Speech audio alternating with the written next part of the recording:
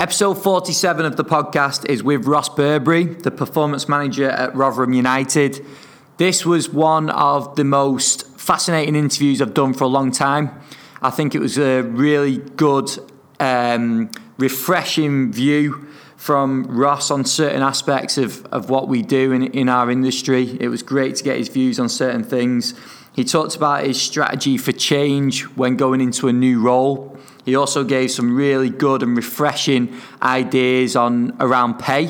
So there's been a lot of talk about pay and salaries recently, and Ross gave his thoughts on that, which were really good. And then he also spoke about what we can do better as an industry. So I think that was just some real good advice from Ross. And like I say, I found it one of the most refreshing interviews I've done for a long time. And I came out of it with pages of notes and loads of different thoughts on different things. So I hope you find it as fascinating as what I did.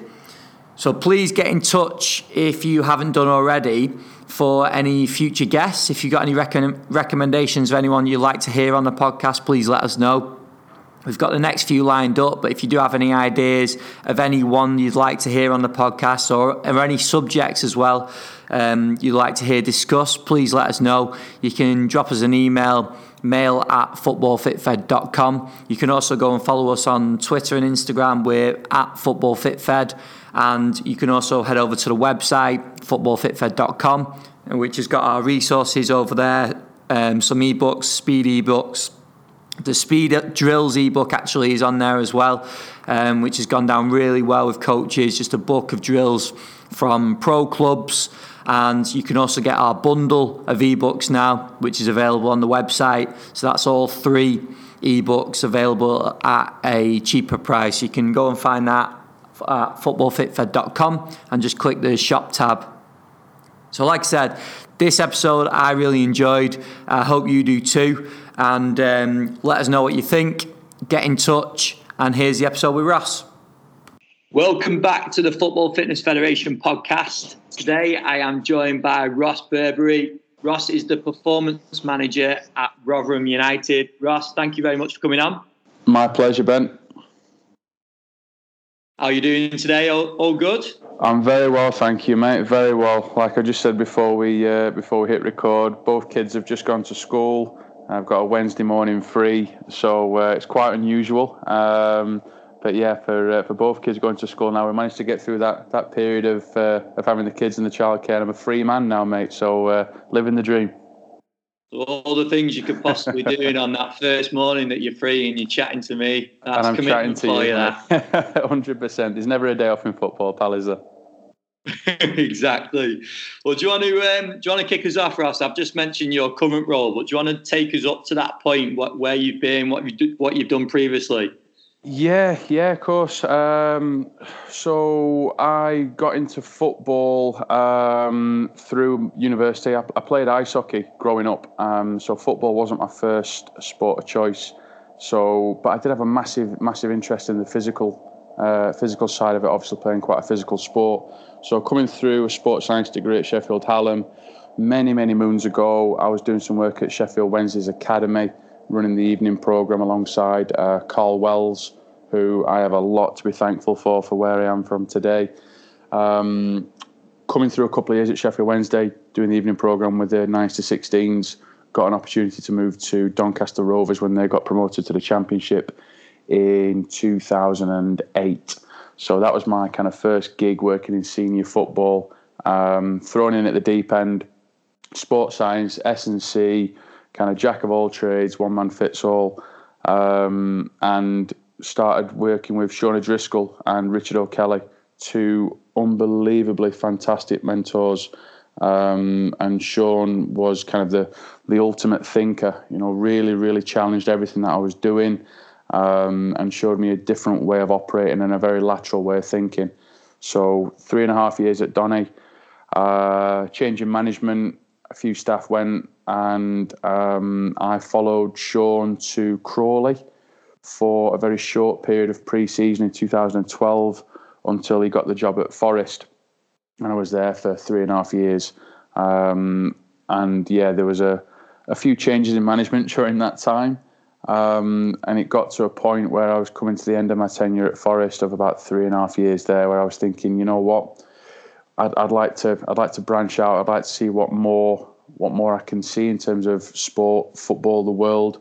And me and the family took the plunge and moved to North America to work for a short time over with the Buffalo Sabres and Rochester Americans. So I went over there to lead up the sports science, medical, athletic trainer, kind of performance department over at Rochester Americans under performance director Ollie Finlay. So I had a short time over there. Things didn't particularly work out under his leadership. North American way of doing things, very traditionalist, and we were trying to be very innovative and fast-paced, which didn't particularly mix well.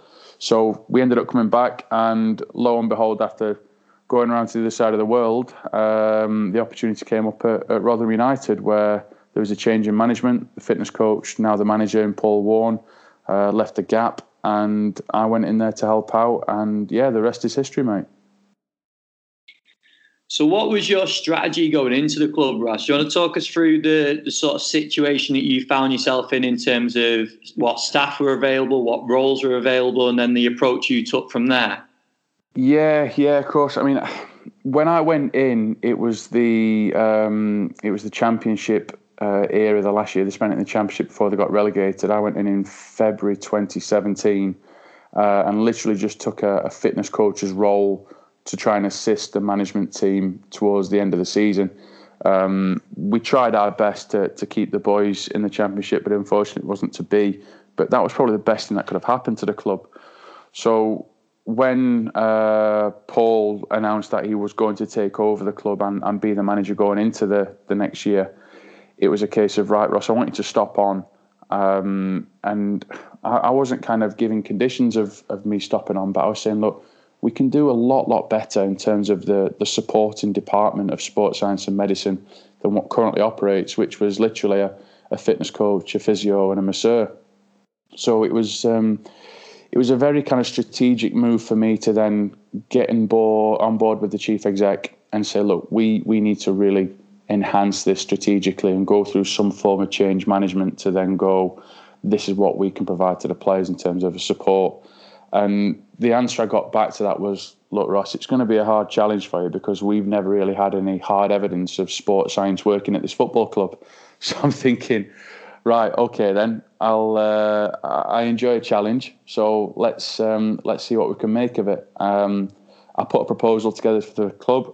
Said, look, this is what we need in terms of sports science, medical, rehabilitation. And I think that the biggest thing that I learned from putting that proposal forward was my time over in North America, where you have to look at change within an organisation and match the organisation's pace at which they want to change. There's no point me coming in there all guns blazing saying you need this, that and the other. And then the football club have just clearly admitted to me that they've never really had that level of support before. There's going to be a bit of a clash there, and there's going to be a bit of a conflict potentially, because there's two sets of values and two different philosophies on how the club should operate.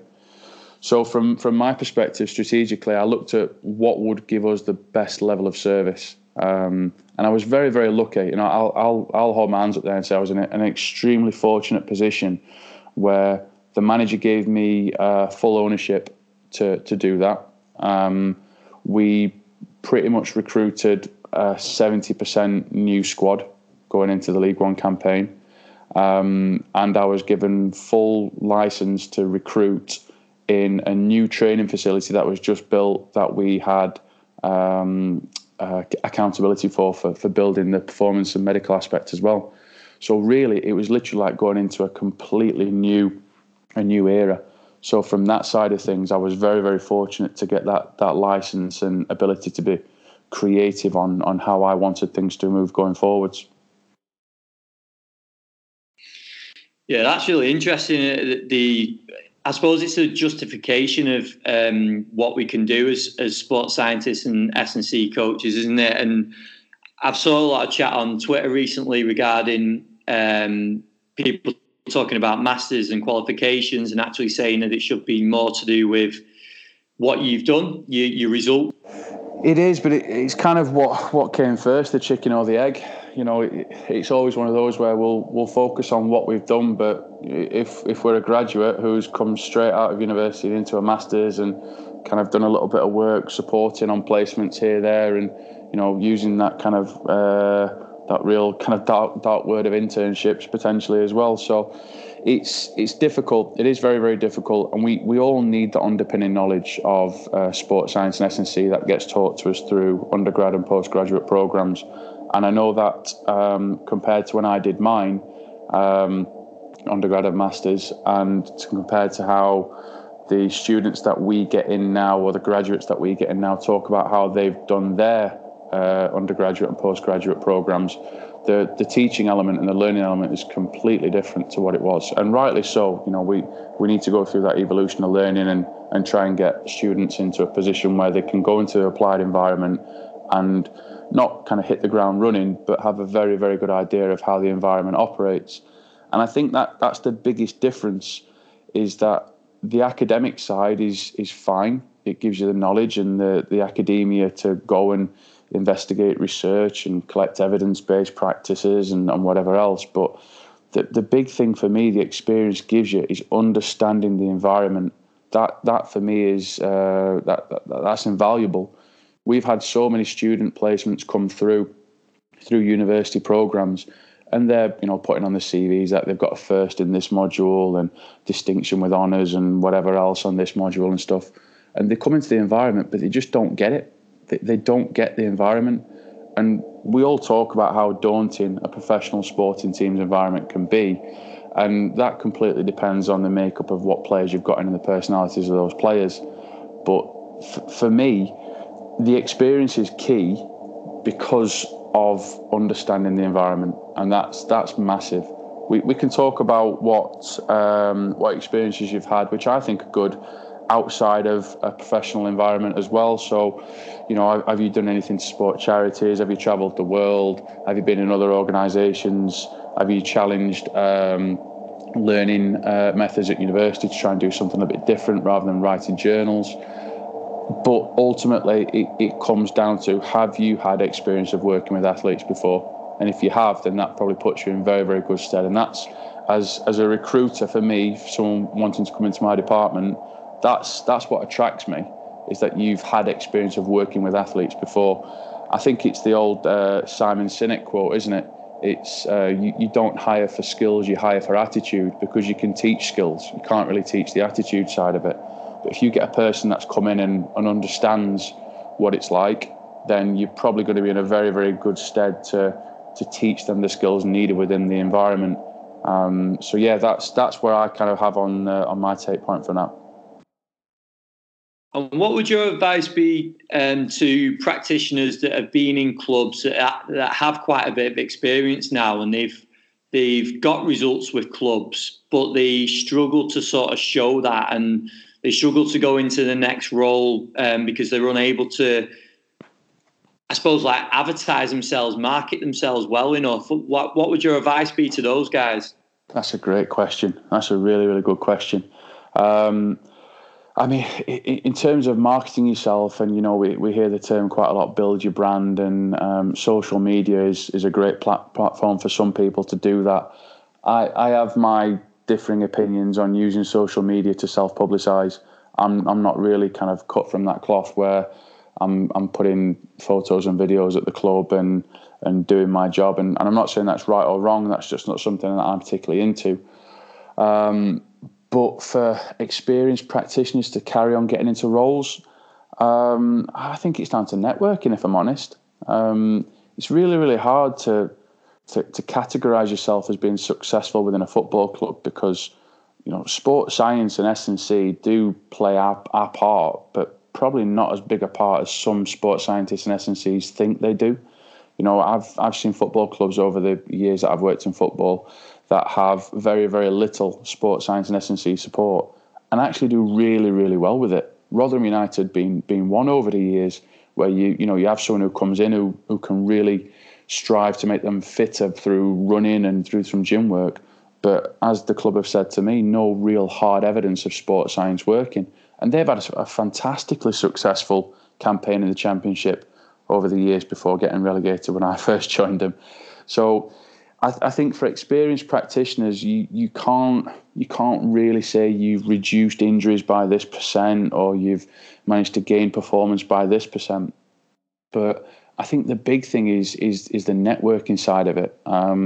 People work with people, don't they? You know, we go down this kind of robotic route now of analysing data and objectivity of everything that we do, which is fantastic. That's how we measure improvements. But in terms of getting experienced practitioners to keep being successful and working at a good level in professional sport, it's working with people, of having the belief and trust. The phrase that I use quite a lot within the staff at Rotherham United, within our department, is belief and trust are really powerful commodities. But expectation and entitlement are deleterious. They're really damaging to the environment. So I think just because you've had 10 years working in professional football, you shouldn't expect to work at that level or be entitled to work at that level. But what you have to do is you have to have a belief and trust in the people that you're working around.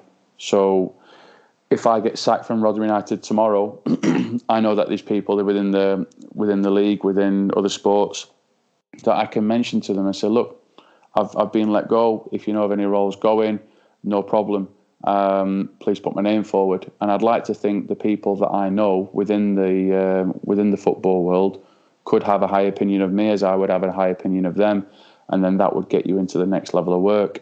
But I don't think you can use the anecdotal stuff, here's my data that I've collected over the years, or here's my kind of injury record or whatever else, because every Tom, Dick and Harry can do that now, and we can manipulate stats till the cows come home. But I think fundamentally, experienced practitioners just network. Networking is the biggest possible thing you can do, and just to showcase your personality and how you could fit within the environment and what you're all about. To me, that's probably the most important thing. I think that's really good advice, and the fact that it's trying to get out the fact of being comfortable, isn't it? It's proving your worth, but it's also putting yourself out there and getting around, meeting different people, putting yourself in situations that you can learn from, but they aren't necessarily comfortable. Absolutely, mate. Absolutely. It is sometimes of, you know, if you spend time in the car, which I used to, driving to Forest, I used to be on the phone all the time. Just speaking with people, keeping in contact with people, you know, good results, bad results, let's talk about them in the weekend, what you're doing different in terms of your programming, and bouncing ideas off of each other. You know, now that I'm back in Rotherham, my drive time isn't that long going from Sheffield to Rotherham, so I'm probably in the car for about half an hour there, half an hour back, but it gives me a chance to make a phone call in the morning and a phone call in the afternoon, because I'm quite local to some clubs around here, Sheffield Wednesday, Sheffield United.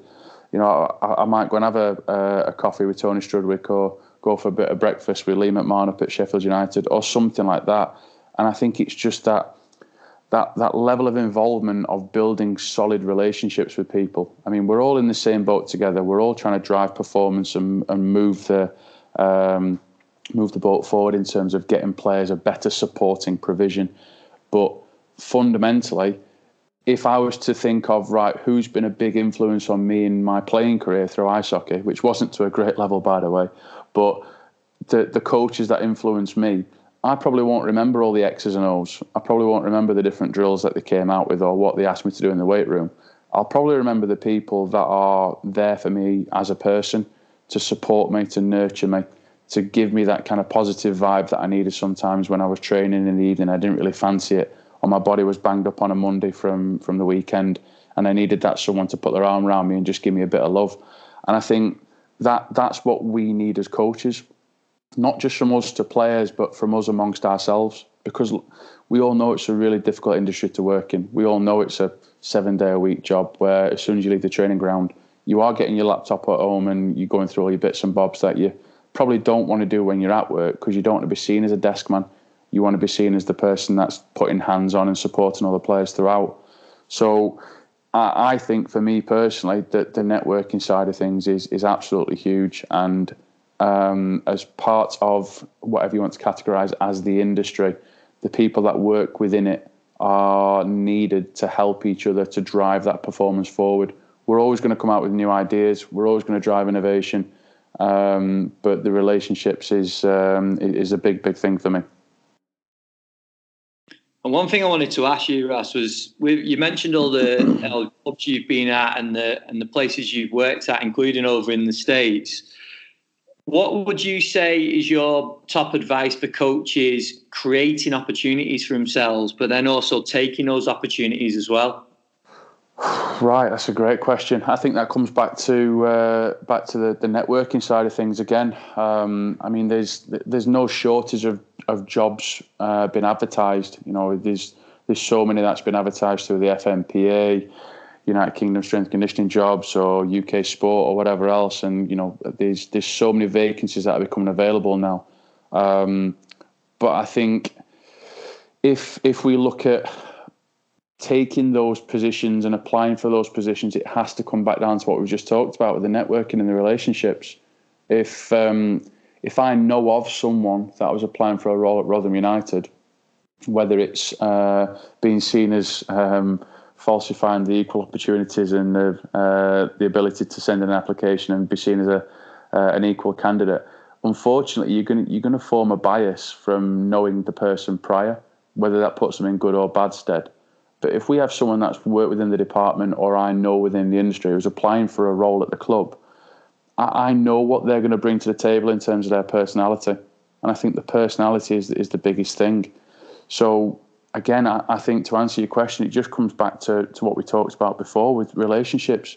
Pick up the phone, or you know, if you want to do it the new school way, get yourself on Twitter and drop people a direct message and arrange for a chat on the phone, or go for a coffee with them or something, and just try and see what makes people tick, whether that's a prospective employer or if that's someone you're looking at to potentially work for your organisation. It's all down to the soft skills, the personalities, the characters, the charisma, the positivity that people can bring to the environment. I don't think it's down to any more, I got a first in my degree. I honestly couldn't give a monkeys if a candidate applied for a job at Rotherham and they got a first or a third. I know that there's going to be some type of knowledge there within the ability to get a degree anyway, and we can sharpen those skills up, no problem.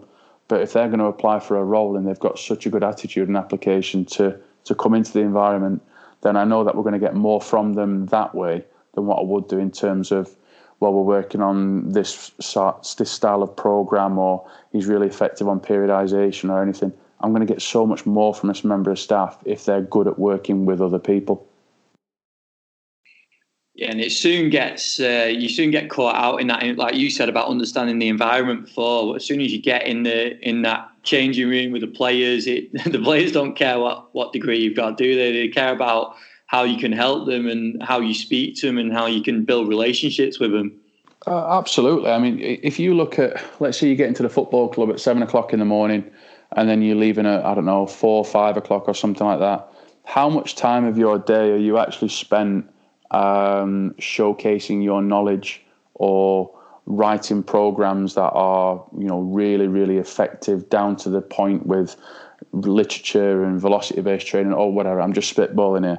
I don't think you're going to be spending that much time in that capacity.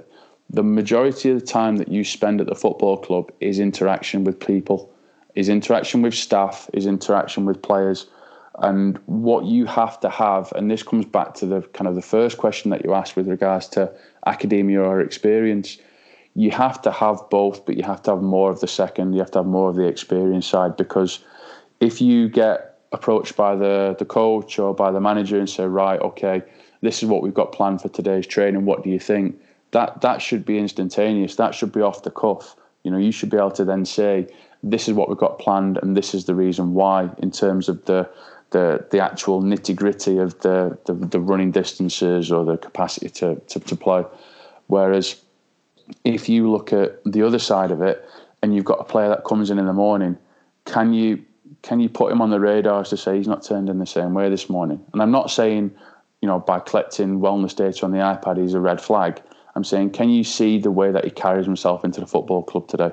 Has he got a bit of a weight on his shoulders that you need to try and take off. Because if that player comes in, and I don't believe this, the kind of old school mentality of, yeah, don't worry about it, you leave all your problems at home, you forget about them when you get on the football pitch. Absolutely not.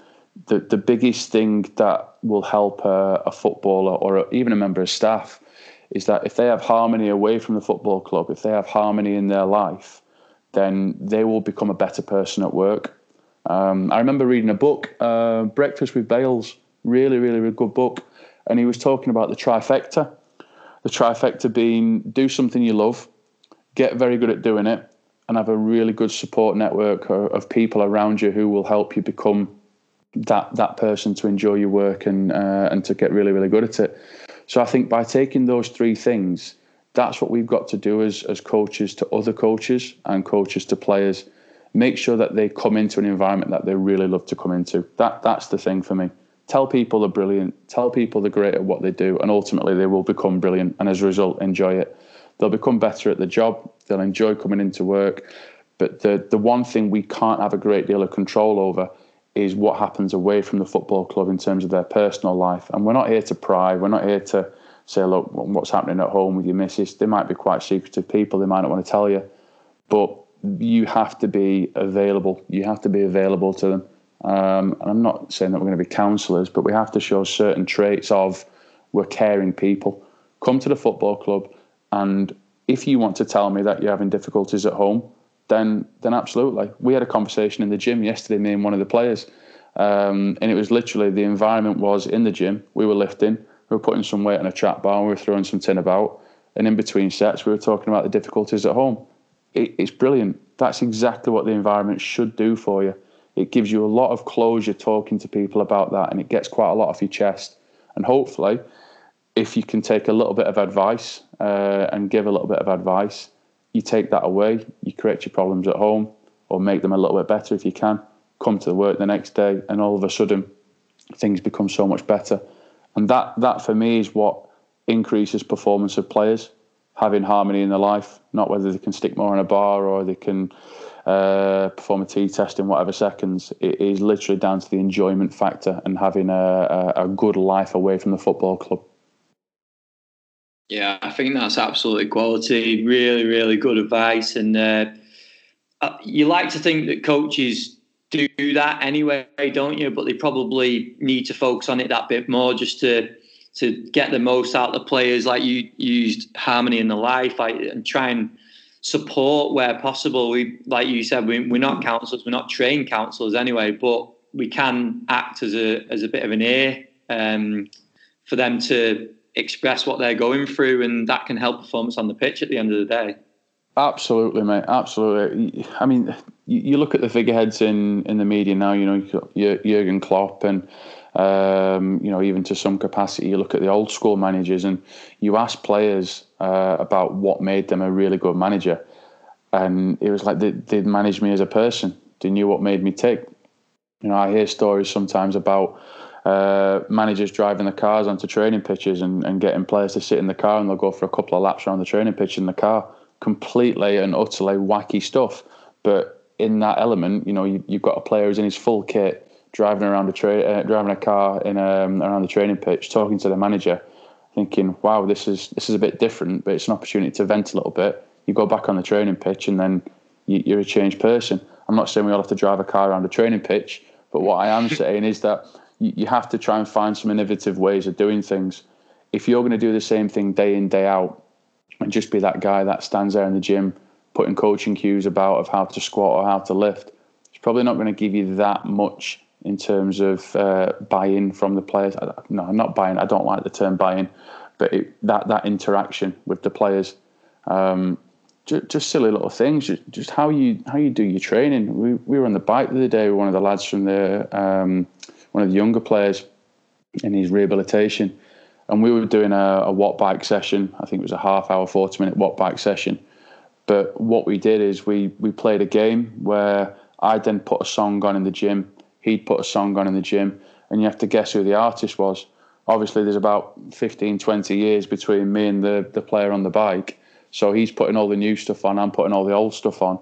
But if you couldn't get the song right, then there was a forfeit of hitting 30 seconds at 300 watts on the bike.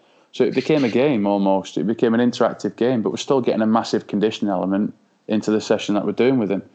And I think that then creates a relationship, that creates a bond. It then shows vulnerability and weakness as a coach, because you can't get all the answers right. And you can also give power and ownership to the player. It sounds a real pedantic way of doing things by just doing a guess who sang it on the watt bike. But it creates a relationship. And then from there, you can then build that relationship with the player, and then it becomes open, it becomes trusting. You get a lot of belief in each other, those two precious commodities that we just talked about earlier.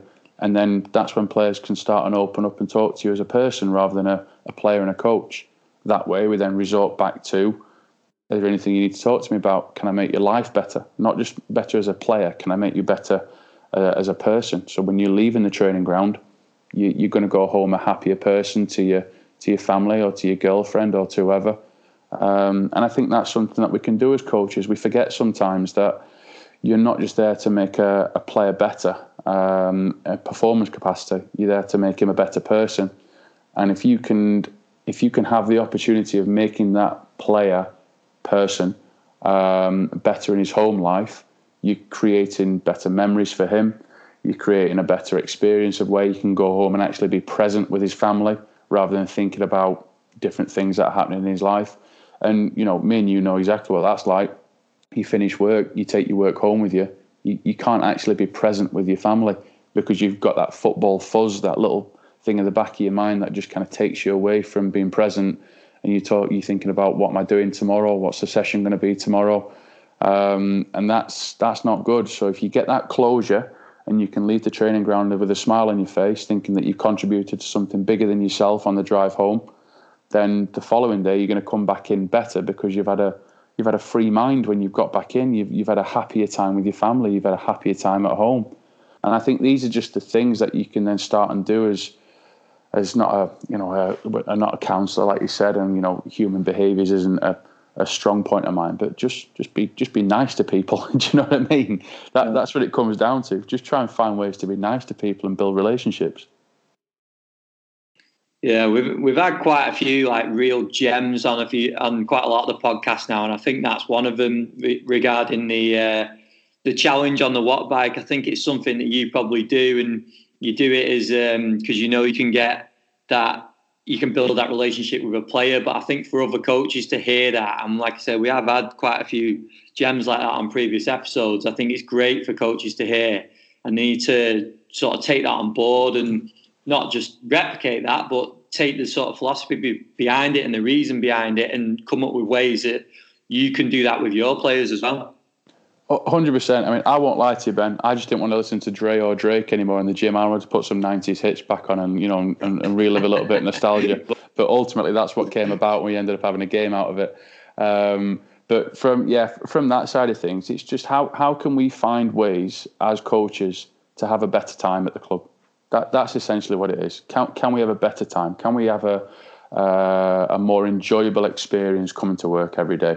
And I think we talked about this when we spoke on the phone about a week ago, didn't we? About the kind of pay scales that's happening in professional football, and how everyone's saying we don't get paid enough and this, that, and the other.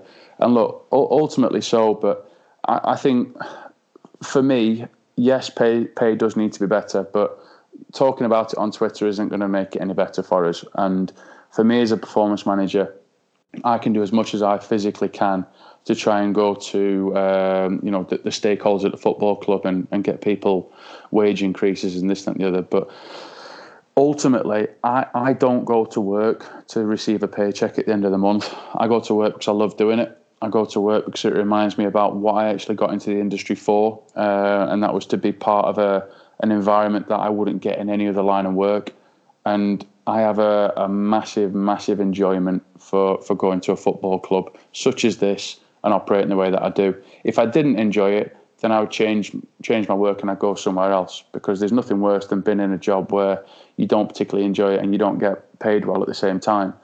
But I think it's forgotten sometimes, mate. I think it's forgotten that I didn't think to myself, I'm going to get a sports science degree and I'm going to go and earn 50, 60, 70, 80 grand a year. That wasn't the need for me to go in. It was because I love being in a gym. I love to be fit. I love to work with people who are in the same environment and share the same kind of values of that. And I love to work in performance. The fact that you could go and compete every single weekend or twice a week was something that really interested me and really gave me a lot of excitement and happiness of doing that. So I think from that side, as a manager of the department, my sole responsibility is to impart what makes me happy and try and put that into the environment. If I can do that and everybody can love coming to work, wow, what an achievement. What an achievement. That's what gives me the happiness every single day driving home from work, is that people have had a laugh today. People have come to work. They've achieved something. Yeah, we're not just there to have a laugh and a joke. There is hard work that needs to be done. But why not have fun doing it at the same time? Yeah, without doubt. I know you used the phrase on the phone, don't chase the paycheck. And I think when you said that, it really struck home with me. And the fact, I think everything you've talked about in the episode so far, that's where the focus needs to be. And obviously what you just mentioned there in terms of enjoying the job and thinking about why you do it. Because if we're constantly talking about we don't get paid enough, the players get paid this, we get paid that, and it's always on your mind, then like you said, it's not an enjoyable time, is it? And there's plenty of other opportunities in other sports out there, but we do have to relate it back and realise why and question our reasons behind why we're in these roles and the reason behind doing them. 100%. I think again, I'm not a human behaviourist by any stretch or psychologist, but I just look at the things that make me happy or make people happy within a line of work. And, we do read on the kind of little TED Talks or see what happens within Google or big organisations of, post-millennials now and what gives them job satisfaction. And ultimately, it's down to the internal rewards rather than the external rewards. If you give someone a massive paycheck, all that's going to happen is you buy yourself a bigger house and a bigger car and you're still left with no money at the end of the month. And it just becomes that diminishing process of returns. And I think what we talked about on the phone is if people ever went to Skeggy or Blackpool when they were kids and they played on the 2p machines on the pier, I can't remember many times that I put 2p's into the machine and actually thought, I've won 20 pence here, I'll go and cash it in and buy some sweets. No, they all went back into the machine. It's the fun part of playing the game. The rewards is the process.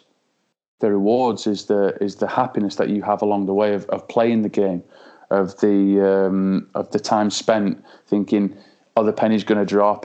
Where shall I put it into this area, this slot on the machine or whatever it would be. It's not about thinking I'm going to take 20 pence out of the machine here, I'm going to go and cash it in and buy myself a refresher bar.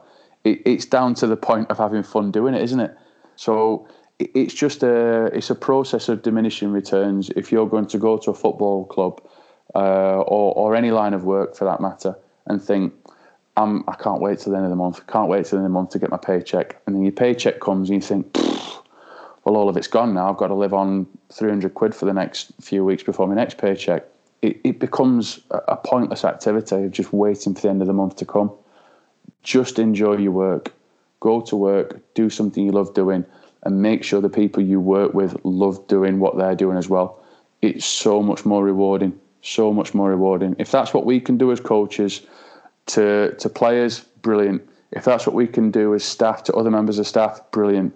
If we can create an environment where our behaviours are so positive and happy and we all want to be there, success is only going to come from it in terms of, winning at the weekend, the league table. But ultimately, as a person coming home from work thinking, I love my job, I love my life. And as a result, everybody then benefits. Quality. No, I think that's needed to be heard by as many coaches as possible at the moment, because I think we are getting a little bit caught up in the discussion on salary and that, and we've spoke about it as well. We've spoke about it in network meetings. We've sort of spoke about it on social media as well. But what we always end up back at is what can we do and what can we control? And the fact is, we always come back to everything you've discussed so far in terms of the quality you're putting across, the relationships with players, the networking you do with other coaches.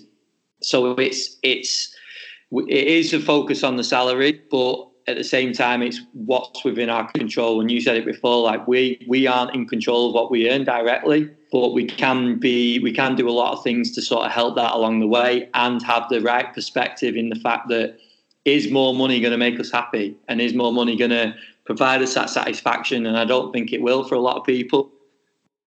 No, I agree, mate. I agree. I mean, look, we have to draw a line at some point, don't we, and say you have to earn a wage that's going to reflect on what you've done throughout your undergraduate study, postgraduate study, pay for your UKSA and all this and the other. You know, there's a hell of a lot of debt that people come into now when just getting the foot within the door, to a point at which you're probably even not going to start to pay your student loan back off because of the salary.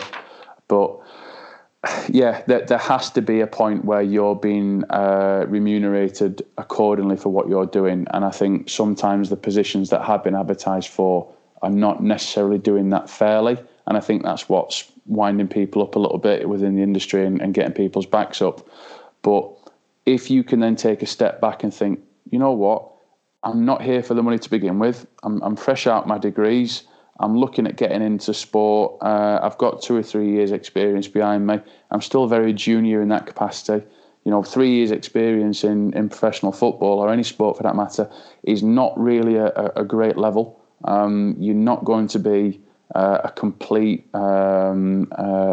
understanding of what's asked of you and how to then work with varying different people within 3 years. So you're still learning a hell of a lot. You know, you look at the kind of the Dunning-Kruger effect. Everyone thinks they're an expert as soon as they come out, and it's almost that's deleterious to them, because they think, when I'm first starting professional sport, right, that's it now. I've made it. I've got 3 years experience. I've got my masters.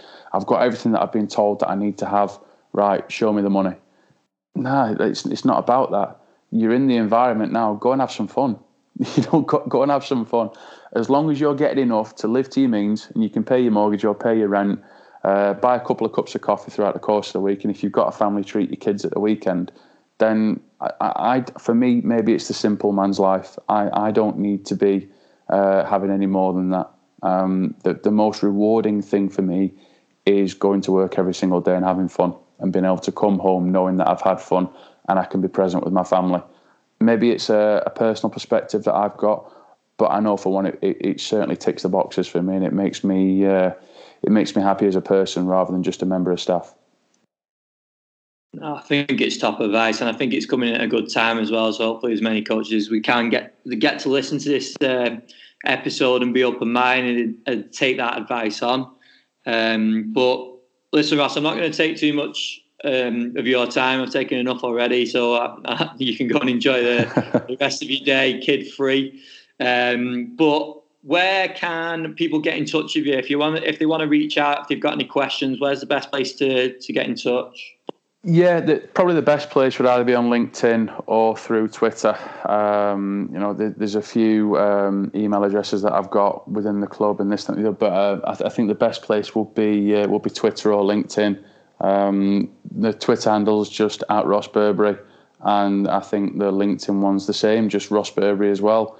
Like we talked about, you know, networking is absolutely imperative to us for our own kind of job satisfaction, learning new things, and potentially looking at other new ventures or opportunities. If anybody wants to get in touch with me, then I'd more than welcome the chat and build as many relationships as we can within the industry. Now, unfortunately, we lost connection towards the end of the podcast, but I do really appreciate Ross coming on. It was a fascinating chat, like I said at the start, and I hope you took plenty from it, just as I did. I think some of the big takeaways for me were where Ross spoke about understanding the environment. He also talked about harmony in life equaling an effective coach. And I think that should hit home with a lot of coaches, that we need to revert back to the reasons why we're doing what we do. And that also tied in with where he spoke about salaries as well. So I think there were some really good, refreshing thoughts from Ross. And then again, this ties in with what I've just said, but what makes you happy? So the title of the podcast is What Makes You Happy? And I think you need to decide that It sounds a bit cliche, but it's true. Like, we need to decide what makes us happy, and like what Ross said, his happiness comes from getting out on the training pitch and working with the players, building relationships, and it's not solely about the money he's taking in. And I think this comes from a lot of business owners and entrepreneurs as well, that they talk about money doesn't necessarily cause happiness. So we need to find that we need to decide whether we're in the right industry, and if we are, then work in that industry for the right reasons.